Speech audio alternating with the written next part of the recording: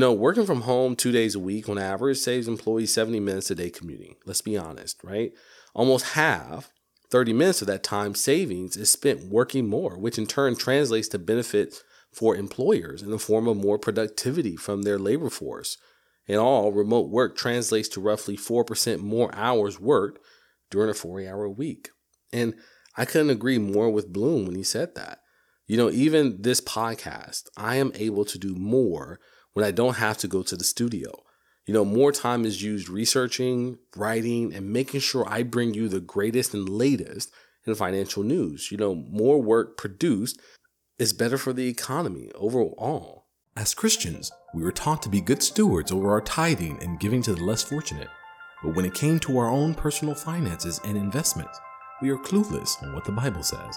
What does the Bible say about managing debt, leaving a legacy, investing, or even planning for retirement? We answer these and many other questions because we want to teach you how to be rich and righteous. If this is your first time to the show, we want to say welcome. If you're coming back for another spiritual refill, welcome back. I am A.B. Ridgway, and this is Financial Advisors Say the Darndest Things.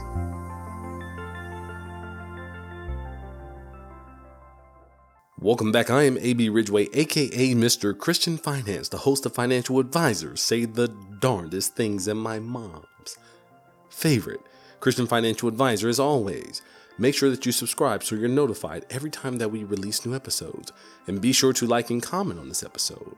It really helps with the podcast so we can continue to make great episodes for you.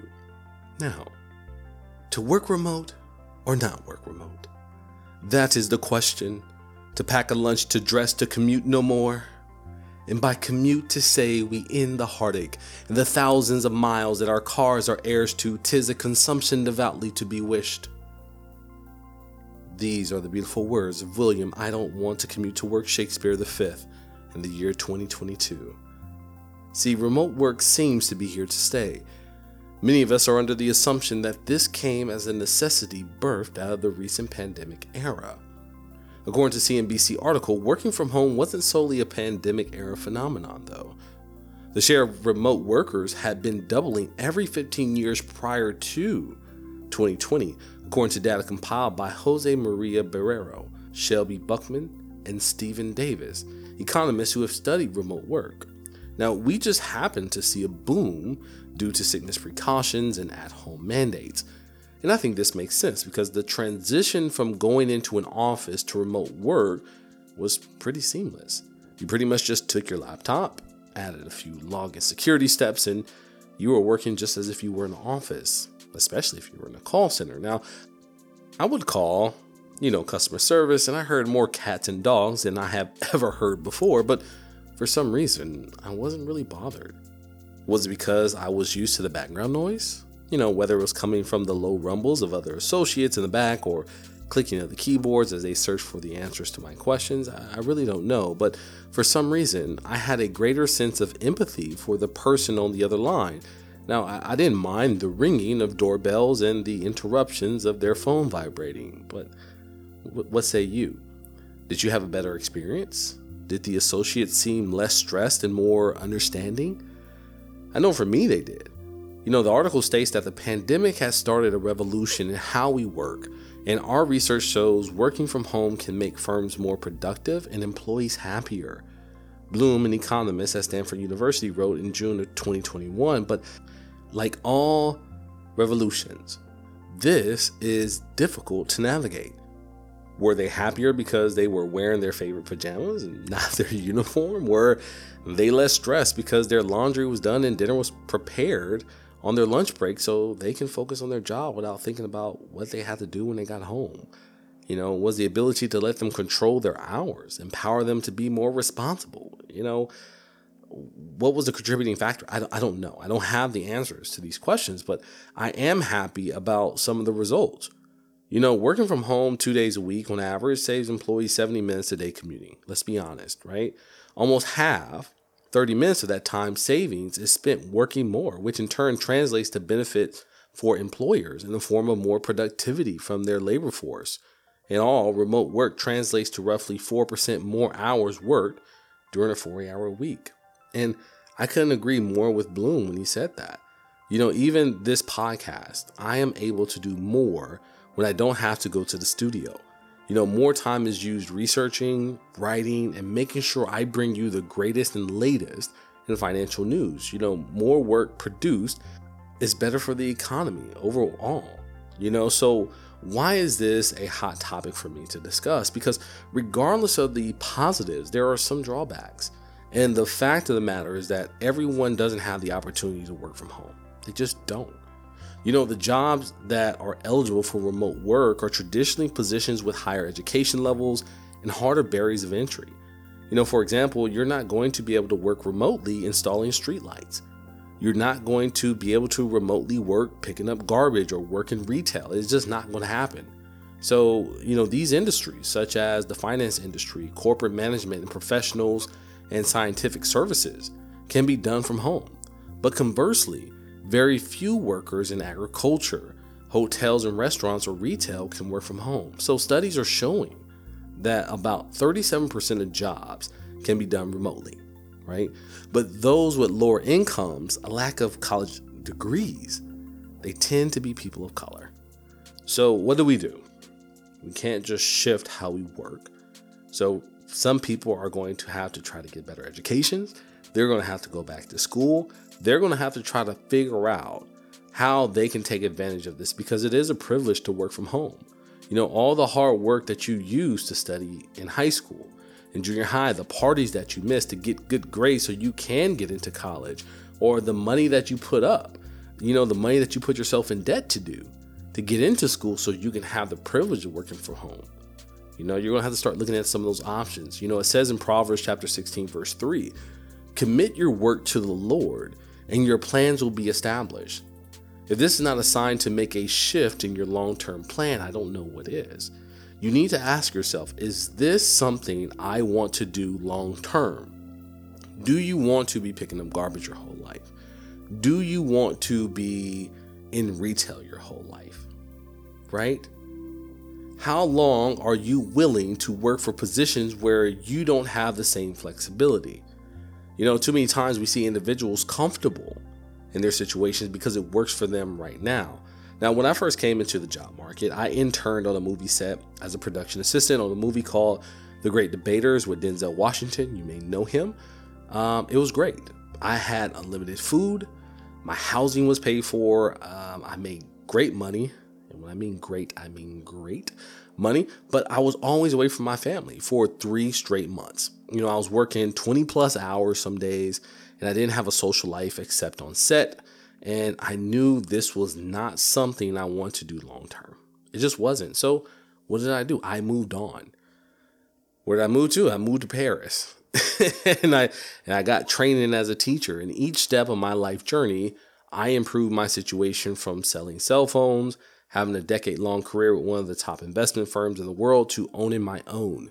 But if I never continue to work on myself and my skills, I may still be working 20 hours a day, napping in the car doing breaks, and barely seeing my family. Like I said before, it was great money, but money isn't everything. I trust God to lead me.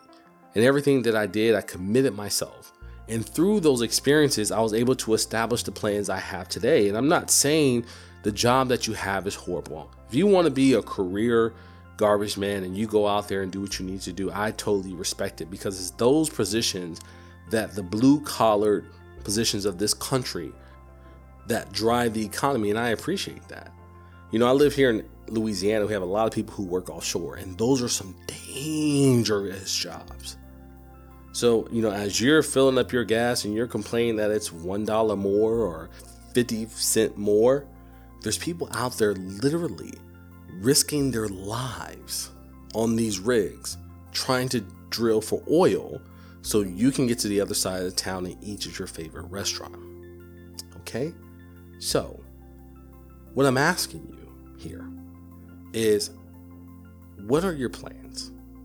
I want you to tell me in the comments, are you prepared for any shifts in the economy? Are you making yourself marketable so you can make a shift if it is necessary? I truly think remote work is here to stay. And I don't think that remote work is great for everyone. Some people need that structure. Some need that sense of community and companionship that a job provides outside of your immediate family. So I am not saying let's do away with it, but I am saying that we need to take an internal evaluation and see what we want to do. See, success is what we make it. As I close, I just want to make this final point here. At all times, you want to be in control of your destiny. Think about your last 2 jobs. Has anyone reached out to you to help you? Have they made sacrifices to help you reach the next level? Did they cover one of your shifts? Did they pick up one of those trash cans for you? No. They may act like it's family, but it's all business to them. So you need to treat it the same way. Use these opportunities to move up, not stay in the same place. If you're happy, that's fine. But at the same time, make sure you prepare yourself for the ability to move to something else that makes you happy without losing your livelihood. Meaning, if the boss comes in and says, you know what? You're fired. Do you have a place to go? That is going to provide you the same income. And maybe you can continue the life that you want to live. But those are questions. Those aren't answers. See, in the comments, I want you to share with me your first job and what were you doing?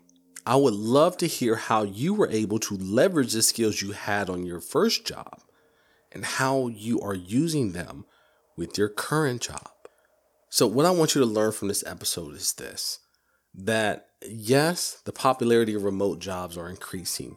Yes, there are some benefits from working at home. Yes, you may be able to produce more, but there also is an element of responsibility and accountability. There is also barrier to entry. So there's some other things you need to consider. Is this a positive thing for some people? Maybe. Is this a negative thing for people who are extroverts? Maybe that's so as well.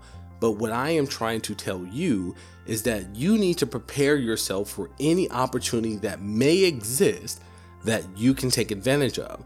When you increase your education, when you increase your qualifications, when you increase your value to the economy, you become more appreciated in this world. And that is just a fact. The people that are making the most money, the people that are making an impact are the ones that are contributing. They have something to give back. And all I'm saying to you today is this, that there are going to be some opportunities for you to have more flexibility, for you to have some more freedom.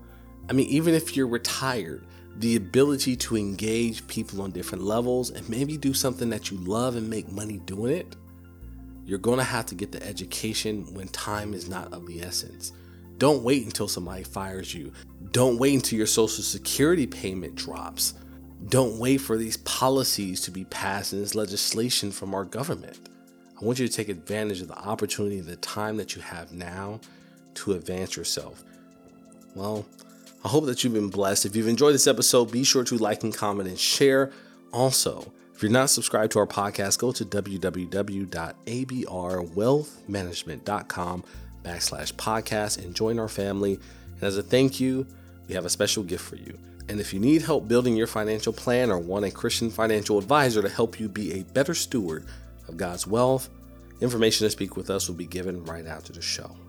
I want to thank you for bearing with me because I have been under the weather the past couple of days, but I do it because I love you.